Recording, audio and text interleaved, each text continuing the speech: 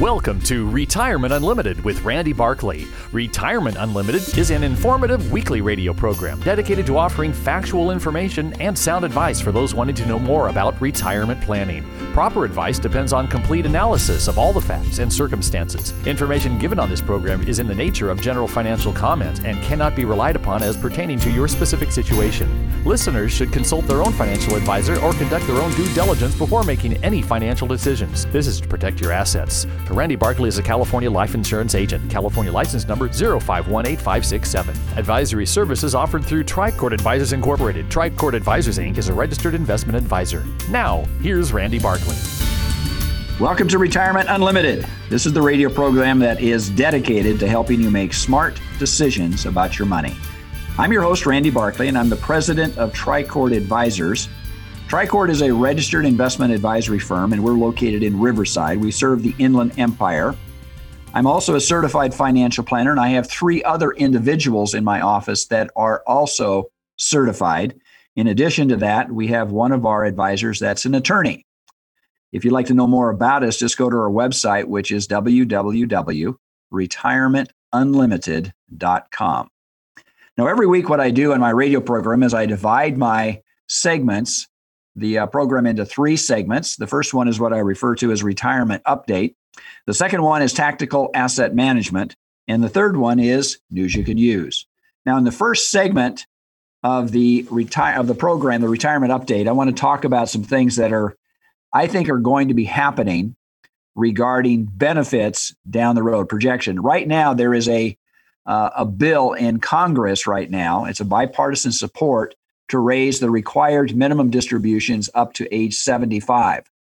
Now, if you recall, last year they passed the CARES Act, and one of the things they did is they raised the required minimum distributions from 70 and a half to 72.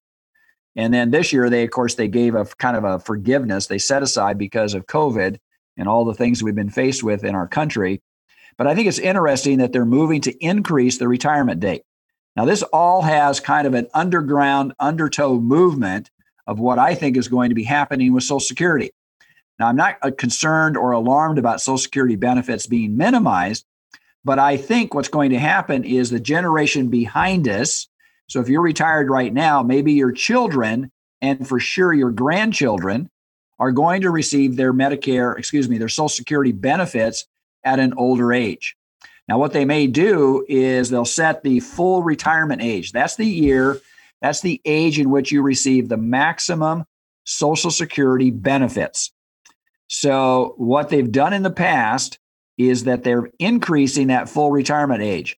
And I think the change of the required minimum distribution to age 75, this is kind of a precursor of the wave or the change that potentially could occur. And the basic change would be that they would raise the full retirement age. So right now it's about 67, depending upon, that's the oldest, the latest or the youngest that you can get to it. And I think they would raise it up to 68 and 69. They'll probably do it in stair steps. In other words, if you get your Social Security benefit earlier than that, you just receive a reduced amount.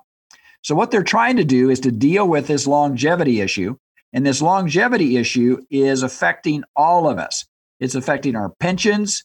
It's affecting our Social Security. It's affecting our medical delivery, healthcare delivery, because we're all living longer.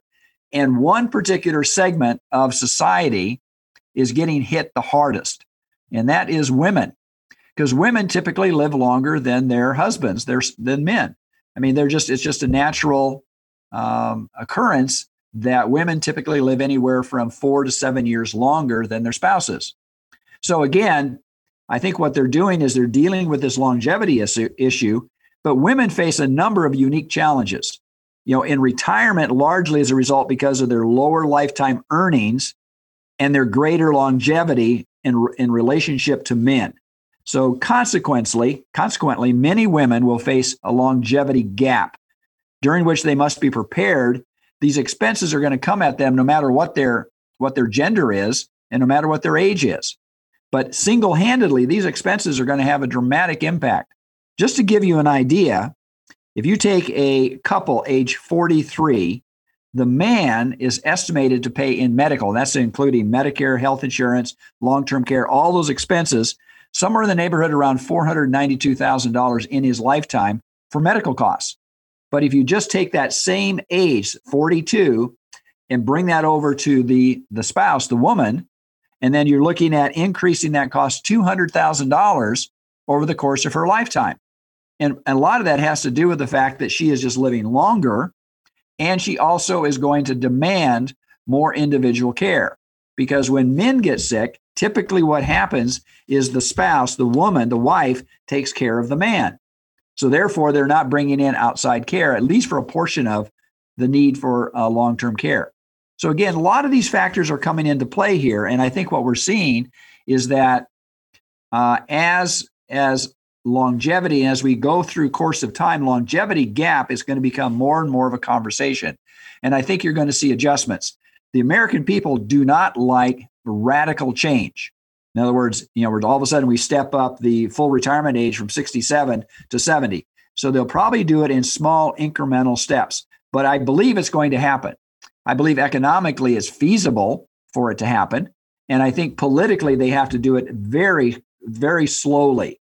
Because politically, the retirees, they're a large voting bloc, and you start talking about their Medicare and Social Security benefits, and you can almost be assured they're going to vote against you. So it's a contract that America has made with the retirees. But the issue is how do they fund it? How do they take care of, and how do they provide the delivery of care and of benefit when you have an aging population? So again, I think the best way to do that, they'll probably be raising taxes. I think under Biden's plan, if he becomes the president-elect, and if he gets it through, I think there's going to be some changes in the tax policy going forward, in particular on the income that is going to be subject to Medicare withdrawals. So the higher income earners are going to continue to pay more and more into Medicare. But in addition to that, I think you're going to see longevity come to make a play in that. In other words, they're going to allow the full retirement age to continue to go. They may even come back with Medicare, and they'll say, Medicare, you apply for it at age 65 and you get this benefit. But if they see that the Medicare benefits are costing too much, they may say, we're going to pay for 90% of the cost, or we're going to pay for 95% of the cost. So there's going to be more of a share with the participants in Medicare. And it could be income related or tax related. Again, I'm not trying to predict that, but I'm just saying that I think we're seeing the movement.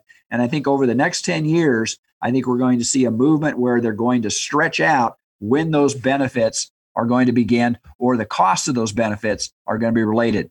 Again, these are only projections, but I think as we become realistic about the economics and about the demographics in our country, we have to be realistic about the benefit and the delivery of healthcare. If you'd like to know more about this, I'd be more than happy to sit down and talk with you. My phone number is 951-684-7011. Remember, the first interview is always free. Stay tuned for my next section. I'm going to talk about tactical asset management.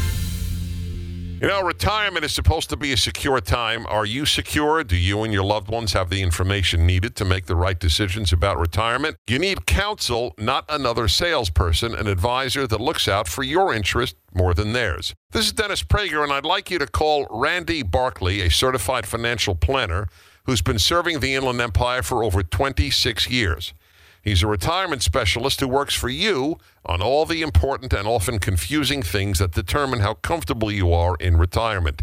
Call Randy Barkley for a free consultation and learn for yourself what I've learned. He can be trusted. Randy Barkley, 888-627-8371, 888-627-8371. Or visit me, Randy Barkley, at retirementunlimited.com. Advisory services offered through Tricord Advisors Incorporated, a registered investment advisor, clearing through TD Ameritrade, member FINRA, SIPC, MSRB. AM 590, The Answer.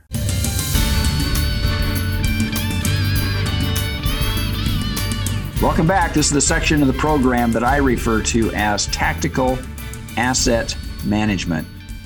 One of the things that's become very evident through COVID, when it was first brought into our nation, back early part of 2020, and of course all the lockdowns and everybody's been affected in some way. And if you've lost somebody, obviously you've been affected directly from COVID. But from an investment standpoint, I had a lot of people that I talked to said, well, we need to be really conservative. And in some cases, we we did decrease the risk.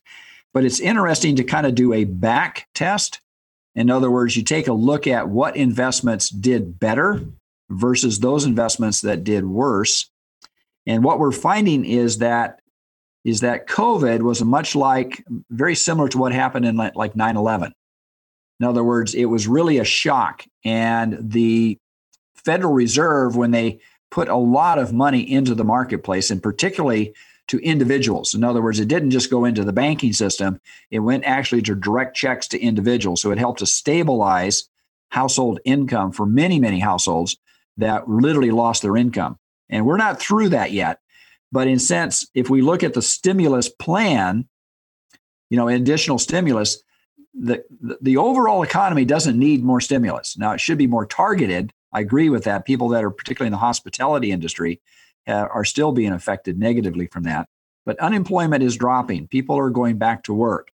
But it's interesting to see how investments have performed because there's been a lot of money that's poured into different funds. They're called like minimum volatility funds or, funds that by their name or their nature are to buy companies that are more conservative in their particular funds. Now, it's interesting that back in 2019, we started to see a massive amount of money going into these. People thought the markets were going, they're peaking, they're at a high value, and they were. So there was a lot of money that was going into these funds thinking that they were seeking protection. But in actuality, when the market moved down in March because of COVID, these funds got hit just as hard as the growth funds and the other exposed funds that are out there. I'm talking about the blue chip stocks. So by basketing, putting the basket of these particular stocks that are supposed to be more stable and provide a level of protection during market uncertainty, they didn't. And the other thing that's interesting is these particular stocks, these particular funds, they didn't recover as quickly because there was a lot of money that was still in there. So the money was where the people made money from March until right now are the people that took a contrarian or took a look at those particular stocks or those particular funds that were going to benefit from COVID. Now, you couple that with, of course, the amount of stimulus that was put into the economy, the direct checks that were given to individuals, and the stocks, of course, everybody knows that the stocks that would benefit people staying at home, working from home, education from home, any of those stocks, retail, acquisition, buying, those stocks that brought food to your door. Grocery stores have done extremely well. People didn't stop eating. It's just the way that they ate was different. So the stocks, the grocery stores and other suppliers of food, and then you take the other companies that went and did shopping for individuals and brought the food to their door, those stocks did extremely well. You had a lot of companies that really emphasize technology. For example, Microsoft went head to head with Zoom, and Zoom had some security issues right from the very beginning. But there was a company that was really kind of the leader at the beginning of the year, and it was called WebEx. And WebEx just failed miserably. Its stock just did not perform. But more importantly, it didn't deal with the security and the technology. So it was interesting to watch as different companies. So Microsoft, being the giant that it is, did extremely well. But a startup company, startup from the sense that it was a smaller company, Zoom did extremely well. And of course, all these other companies like Netflix bringing food, bringing film and other entertainment to your home did extremely well through that. Now, will that continue going into 2021? I think that we have to look at the macroeconomics. And again, if you've listened to me in the past, macroeconomics is key. You stay focused on where the trends are at, where the money is flowing, where the investors are starting to move their capital, and you look at the underlying effects of the macroeconomics. In other words, people are saying real estate values are kind of reminding them of going back to 2008. And I'm saying, yeah, values are starting to hit high. There's a high demand for real estate, but the different components of what's going on now versus back in 2008 are it's staggering, the difference. Back in 2008, people were borrowing money and buying real estate, and nobody was moving into the homes. So you had this massive vacant properties out there all over the country. And people were hoping that real estate would just continue to climb no matter what. And then the market collapsed on itself because you need to have home ownership and you need to have people living in those homes in order to support it. So right now what's going on, people are selling homes very quickly. Real estate prices are still moderate in relationship, when you compare what was happening back in 2008 to right now. But more importantly, when people buy, there's homeowners. They're not just buying vacant property and hoping that they're going to leverage that into the next upside. So the same thing with stocks. Stocks earnings this last quarter, 70% of all public companies had earnings that exceeded analysts. And not just exceeded a little bit, folks, exceeded a huge amount. We're talking about massive change. So therefore, companies are profiting because they are adapting. And that's really the key here, is that people were nimble enough, companies were nimble enough to be able to change their focus based upon what the market needed and what the market demanded at the moment. Now, how that's going to change going into 2021, I think, for example, in pharmaceuticals, there's going to be some major changes regarding oncology. I think the delivery of medicine is going to have a phenomenal impact upon cancer and some of the other dreaded diseases going forward. But I think the result of all the research and development that has happened over the last 9 months or so is going to be, we're going to be, it's like a moonshot. When NASA went to the moon, the products, the development of things that enable them to do that, for the next generation, we receive the benefit of that. And I think we're going to receive the benefit of this now going forward, probably for the next 10 to 15 years.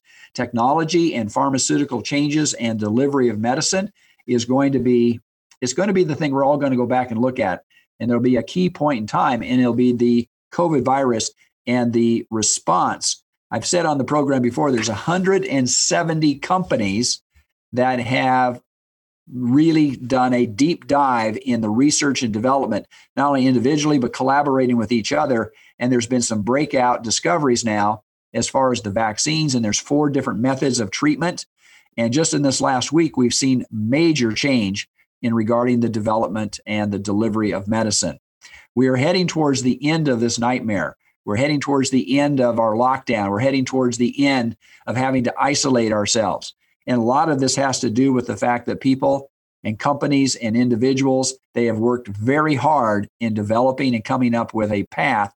Now, again, you can lay this at the feet of wherever, but the Trump administration really pushed this forward and created a pathway for pharmaceutical companies and other research and development and universities to collaborate and move forward, and worked with the FDA to say, you've got to speed up your process of how you determine whether a drug is safe or not. So again, I think that what we've seen is that the American people, as well as worldwide, everybody has jumped on this to develop a process and a procedure that's going to benefit us. And it's going to affect us from an economic standpoint going forward. So what we learned from this is that you need to stay invested, and you need to refocus periodically and rebalance based upon where the money is flowing. If you'd like to know more about what we do and how we do it for our clients, give me a call. Phone number is 951-684-7011. Remember, the first interview is always free. Stay tuned for my next section. I'm going to talk about news you can use. Hi, this is Hugh Hewitt. Hey, if you're retired or approaching retirement, listen up. Retirement planning is critical to your financial health, and like choosing the right doctor, your financial planner must be able to understand your concerns, help you navigate through your retirement, which can be filled with uncertainty, volatility. Certified financial planner Randy Barkley has been assisting clients for 30 years by helping them understand all the information that to most of us can be overwhelming. Go to retirementunlimited.org or call Randy Barkley for a no-obligation appointment at 888-627-8371. That's 888-627-8371, retirementunlimited.org. Advisory services offered through Tricord Advisors Incorporated, a registered investment advisor, clearing through TD Ameritrade, member FINRA, SIPC, MSRB. AM 590, The Answer.